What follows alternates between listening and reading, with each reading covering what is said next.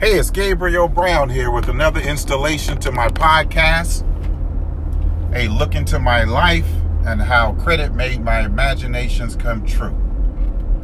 Today I want to review another case study. A young man came into my office to discuss credit report repair. That's credit report repair. He thought that he was having some challenges specifically on his credit report because he had gone to a few banks to try to open a bank account, and he was denied or declined from being able to open a bank account. He said that he had identity theft some years ago, but he hired an attorney to help him with that, his family attorney, and they certified some letters to the credit bureaus. They did an affidavit to state that the young man had identity theft, and they did a police report to corroborate the affidavit, and they sent that information to all three credit bureaus. Well, initially I told the young man, I said, well, there's a couple steps that you missed that could have been very helpful on the credit report repair side. But I said, typically when you go to a bank and you're declined to open a bank account, that's not something on your credit reports. That's something on your data reports. And he had never heard of the data reports. And I, tried to talk to him about some of the mostly known data reports, and he wasn't familiar with them, but we dialed it in to figure out exactly what it was, which data report it was. Now, the reason this was so important to this client, he did sign up for our credit report repair service and our data report repair service, but the reason this was so important to this young man was because his father had recently transitioned, and he inherited some real estate, and the real estate was paid in full, and he inherited, I believe, 2 or 3 properties. And I was so excited for the young man because he had already learned some information about setting up trusts, a trust account, setting up an LLC for each property, and we discussed that. And he wanted to refinance the properties and purchase some property in another state. But the banks wouldn't let him pull out any money because he couldn't open a bank account. And I thought, wow, can you imagine not being able to refinance a property because you can't open a bank account because of identity theft that you had, but more specifically, you're not sure which data report is preventing you from opening your accounts.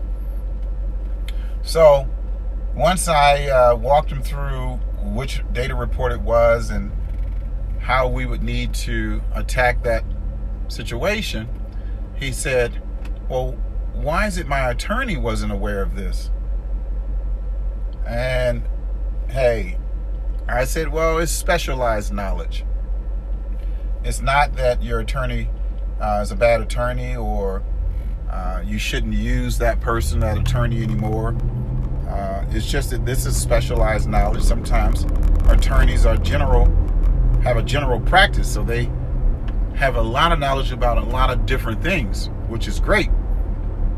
But data reports, some attorneys are not aware of it.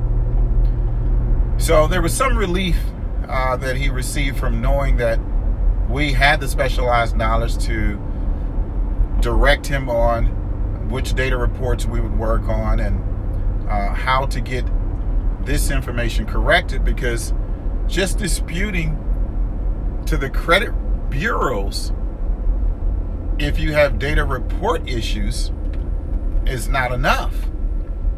You got to dispute to the credit bureau and to the data report provider. Let me say that again. You got to dispute the information with the credit bureaus and to the data report providers.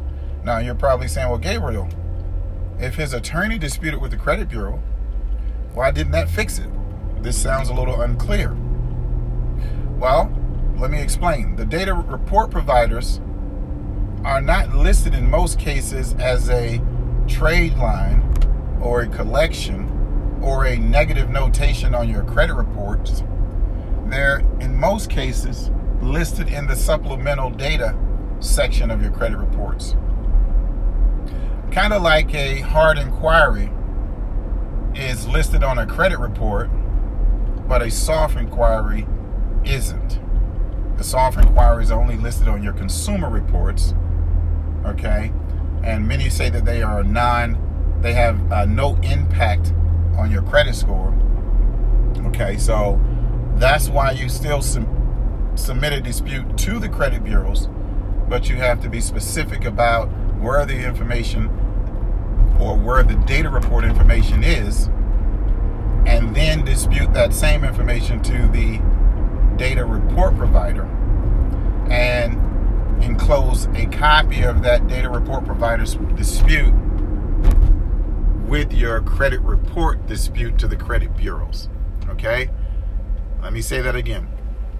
When you send your dispute to your data report provider, you want to copy that dispute and add it to a dispute that you're going to send to the credit bureaus. So that way everyone's on the same page. All right? So I'm sure this young man's going to be happy because in the next 10 to 14 days, we should have his data report issue resolved.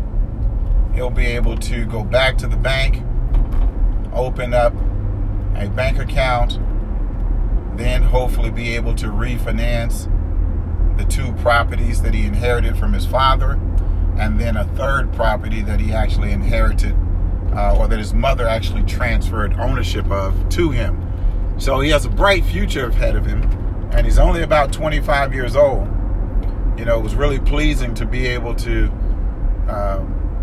make this clear for him and to offer a solution to him. So this specialized knowledge is becoming more and more necessary when we're talking about credit repair and data report repair.